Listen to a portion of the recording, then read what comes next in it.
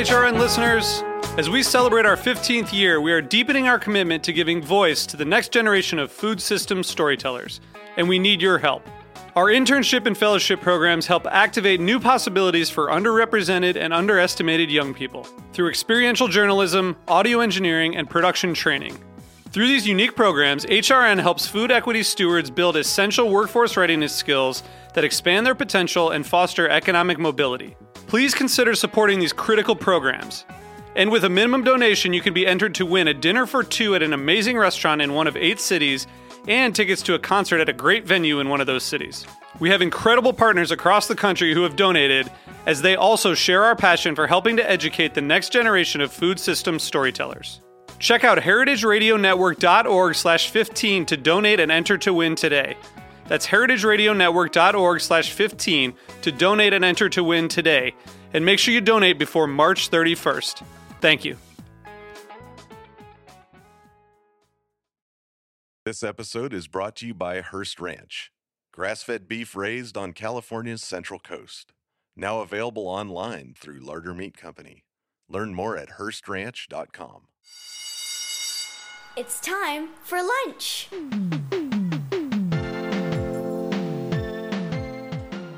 Welcome to Time for Lunch. This is a place to learn about eating, cooking, enjoying, and sometimes playing with your food.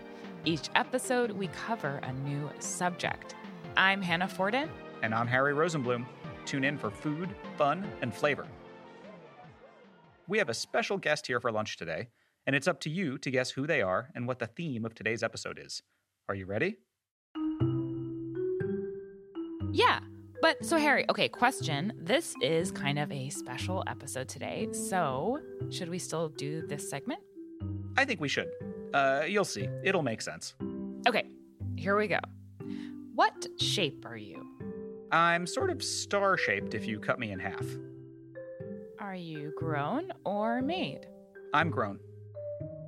Okay, do you grow on a tree, in the ground, or maybe on a bush? I grow on a plant, usually between 3 and 6 feet tall. I'm the seed pod of the plant. And what color are you? I'm usually green, but sometimes I can be a little bit red or purple. And how would I eat you? You can often find me fried whole or in stews and soups. Most famously, I'm in gumbo. Oh, I love gumbo. Okay, where in the world did you originate? I am originally from Africa, and that's why I'm in today's episode.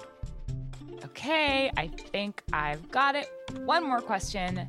Do you have sort of a slimy texture that, some people might not like, but I absolutely adore? Yep, and I serve to thicken stews. Have you got it now? You're Okra! Harry, you know what I've been thinking about? It's kind of funny that since we make podcasts, our listeners hear our voice almost every week, but they might not actually know what we look like. Isn't that weird? It is kind of weird, but it's also sort of fun. I like the idea that each listener can imagine their own version of us as we tell them fun food stories. I love that so much. If any of you want to draw a picture of what you imagine Harry and I look like, please send them to me. I would love that so much. So one thing that I thought would be fun and important to talk about today is our backgrounds and how people might see us. So Harry, where are your ancestors from? Well, my family history is mostly based in Eastern Europe, so that's Russia, Ukraine, that area, with some ancestry in Germany and France. But in the more recent past, my family all lived in New York. Although my father was born in the Virgin Islands, and we have a number of what I like to call quasi-relatives that we've picked up along the way. So in our family, we have influences from Caribbean culture, along with our European heritage, with a large dose of New York City. How about you, Hannah? My family also has a large dose of New York City. It is very important to me. So, what's really cool is I recently got to look at a map of all the different places in the world where my ancestors came from, which I got to do thanks to a fun DNA test I took. On my mom's side, my ancestors were mostly Irish and Jewish Eastern Europeans. My father was born in Puerto Rico, which is an island in the Caribbean that is both a part of the US and not quite. His ancestors are mostly Spanish, but my heritage on that side also includes Indigenous Americans and African ancestry, which is super common in the Caribbean. When I look at that map of where my ancestors came from, almost every continent is included. How cool is that? That's really neat. I'm going to have to check out one of those DNA tests. Listeners, it's February, which since 1970 has been celebrated as Black History Month here in the United States. It's a time to consider, learn about, and celebrate the contributions of Black Americans to the society and culture that we know and enjoy today. And of course, that includes a huge influence on food. So, like I said, you can't see us, but neither Harry nor myself is Black. We love to learn about our folks in our community and beyond through the food they eat and the stories that their food tells. Black History Month is a great time to reflect and celebrate and ask questions about the many cultures and cuisines that our friends and neighbors of African descent can share. That means folks who are African American, Afro Caribbean, Afro Latino, or with more recent African ancestry. There are so many amazing Black cultures here in the US. Maybe your family is a part of some of them. However, 1 month a year is not enough time to learn about and honor Black culture in America. So, regardless of the time of year, let's remember to be curious and open about our own history and the histories of folks around us. Today, we're going to start by talking about okra as a window into some of the foods and techniques we might consider American that actually came from Africa with people who were enslaved before the Civil War. There are lots of foods that are important here in the US that came from Africa, and we're going to hear about some of them today and over the next 2 episodes. In this episode, we're focusing on the past and to talk about the how, when, and why some foods and techniques came to this country from far across the ocean. Now, just a heads up for parents before we move on. In this episode, we are going to talk about the dark history of the enslavement of Africans in America. We're primarily focusing on the beautiful ingredients and culinary traditions that these individuals brought to this country from their homes, but it's important to acknowledge how we got where we are today. This is done thoughtfully and with sensitivity, and we wanted to give you a heads up.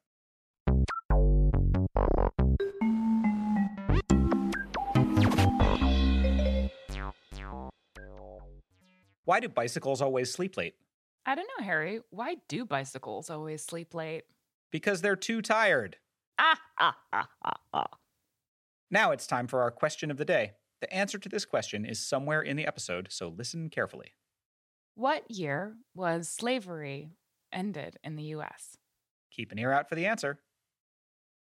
I'm Adrian Miller. I'm a food writer, former attorney, politico, and certified barbecue judge who's known as the Soul Food Scholar, and my tagline is dropping knowledge like hot biscuits. Adrian is an expert on African American food and history. I called him to find out more about the influence of African food on American cuisine. The story that's really interesting is just how certain African ingredients make their way to this side of the Atlantic. And so examples would be black-eyed peas or okra or hibiscus. There were certain types of rice. There was a type of sesame seed, watermelon. All of those dishes come. And so Africans who were enslaved at the time took those ingredients and started melding it with other stuff that was available here. So, for instance, Native Americans had become very adept at growing corn. And so there were various corn dishes. And then there were dishes from Western Europe, like one-pot foods and other things. So all of these dishes come together. And so we see the ingenuity of enslaved African and later enslaved African American cooks taking all of these ingredients and putting them to something that's really delicious. Adrian also told us a little more about what life was like for enslaved people. Enslaved people had to get up at the crack of dawn, and they often had to eat out of a trough, which is what animals eat out of. They had to eat with their fingers or maybe use a seafood shell because having a fork or a knife was a potential weapon. And slaveholders didn't want enslaved people to have that chance to, resist what was going on. And then it was just crumbled buttermilk or crumbled cornbread and buttermilk. And then for the midday meal, after they worked in the fields in the hot sun, they would come in for the midday meal, and it would be the same trough with maybe filled with some vegetables, maybe a little bit of meat to fill the vegetables. And then they would go out and work again until sundown. And then for sundown, they had a very light meal, which was essentially called supper, which was leftovers from that midday meal. So essentially almost all of their day was for working, and they had very little freedom. They had to do what the slaveholders told them to do under very difficult circumstances, no matter how they felt, no matter how the weather was, what the weather was like. Thanks, Adrian. This is powerful stuff to think about and talk about, and it really wasn't that long ago. It's hard to comprehend and talk about things like the enslavement and imagine what life was like when this country was founded and we had a whole system built on the unpaid labor of people who were not free. Parents may want to check out Adrian's books Soul Food, The Surprising Story of an American Cuisine, and The President's Kitchen Cabinet, The Story of the African Americans Who Have Fed Our First Families from the Washingtons to the Obamas.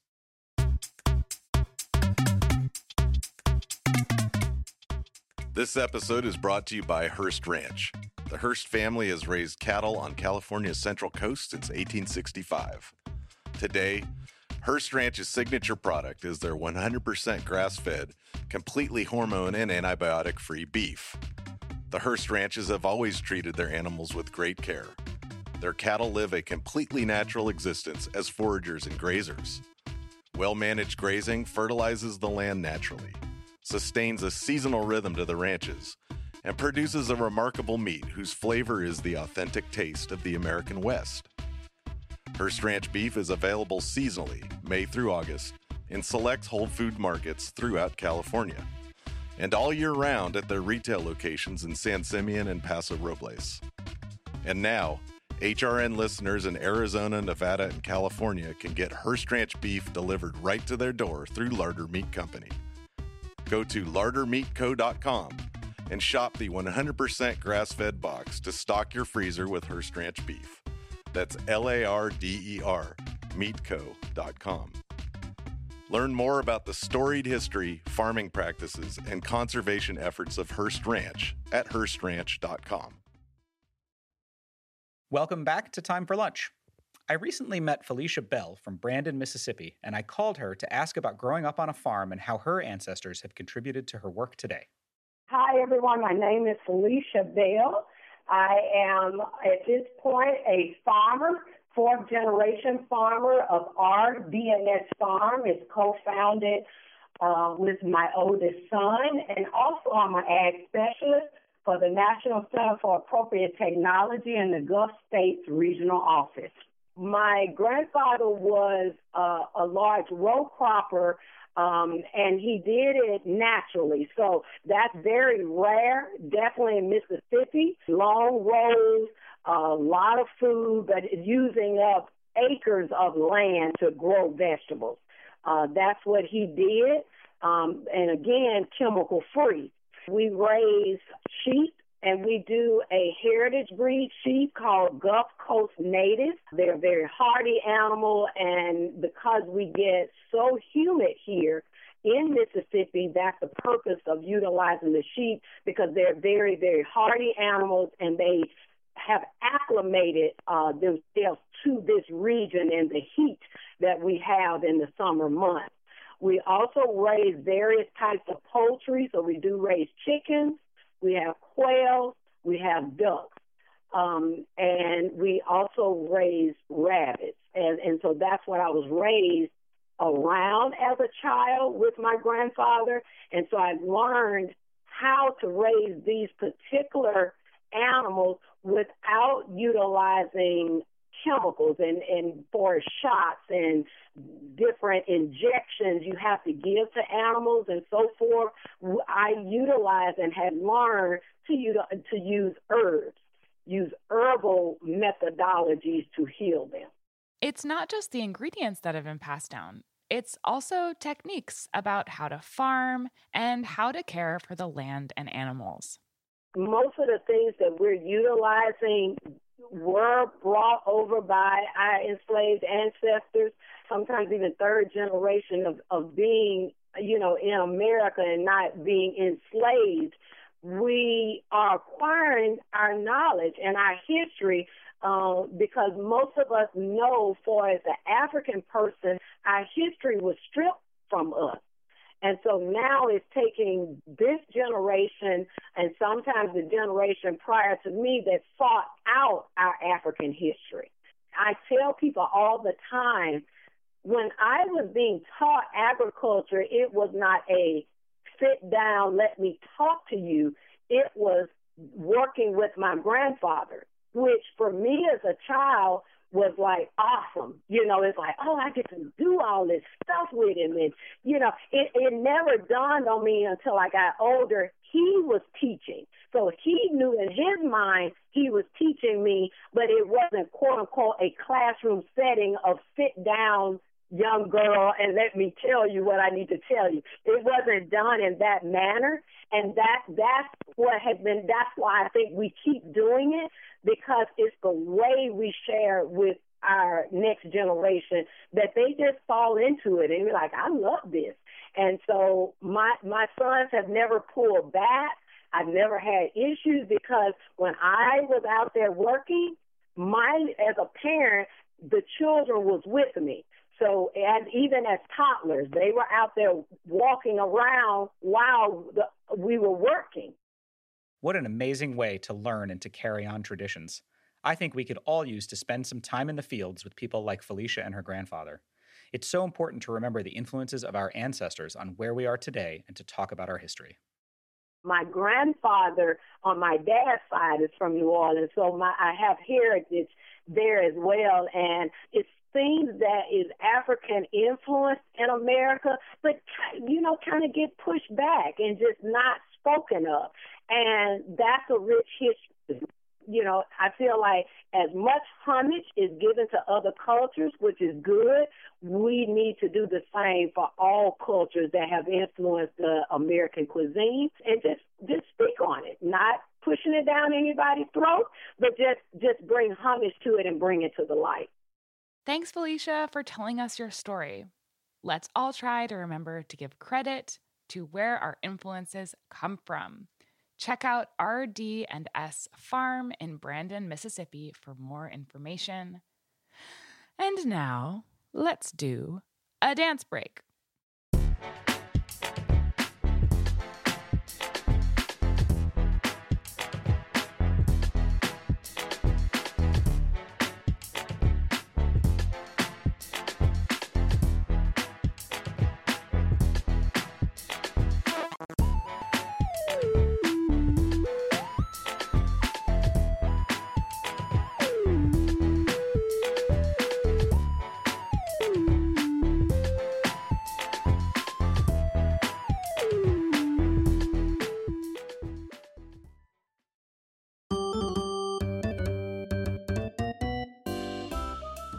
The 13th Amendment to the Constitution abolished slavery in 1865. Okra is related to cotton, hibiscus, and hollyhock. Okra is called gumbo in West Africa, and the well-known stew of the same name is named after okra. I know that I've said this before, but I love gumbo, and I always think of it as a New Orleans dish, but it actually has African roots. By the end of the Civil War, there were more than 4 million enslaved people of African descent living in the United States. That's so crazy, and we're still living with that legacy. It's good to remember and acknowledge and look towards the future.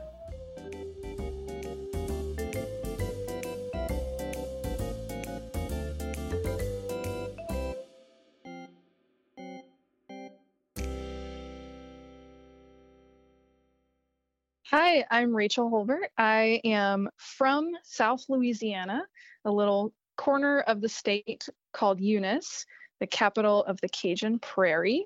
And I love cooking gumbo.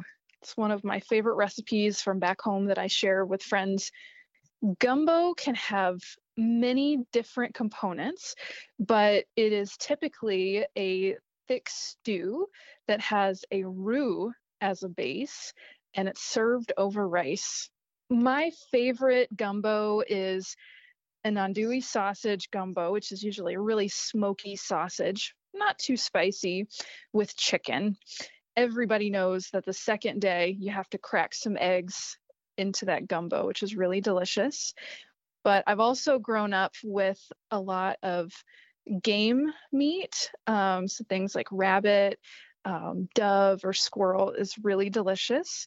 And then a seafood gumbo would be something that my family would make for a special occasion. Roux is very important, and a Cajun or gumbo roux is unlike anything in French cooking. You have equal parts of oil, could be vegetable oil or lard, and flour, and you brown it for a very long time, somewhere between 45 minutes and an hour of constant stirring so that it doesn't burn, and you would have to start over. We would add chicken stock or seafood stock, depending on what kind of protein is going in there. And you add your, say it's andouille and chicken. And then we always have diced onion, diced bell pepper, garlic. We love okra. My family would grow okra every summer, so that has to go into the gumbo.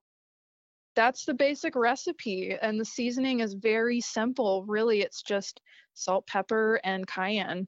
I make gumbo for Mardi Gras every year because not only is it a celebratory meal, but it's also a really good stick to your ribs when it's cold outside kind of a meal. And this year we have a drive-through gumbo pickup instead of a party in our house. So yes, there will be gumbo for Mardi Gras. It is that time in the episode where we share a bright spot from the last week.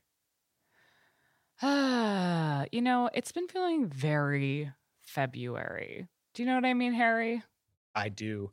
Even though it's beautiful outside where I am and there's snow and the sun is out, the days are still short and it's really cold. Yeah, I've been feeling that. I'm like, okay, I'm ready for some crocuses to come out. I'm ready maybe for a little more sun and warmer temperatures. But one thing that I have been doing is doing a lot of crafting during my spare time as a way to get cozy and do something with my hands, which always makes me happy.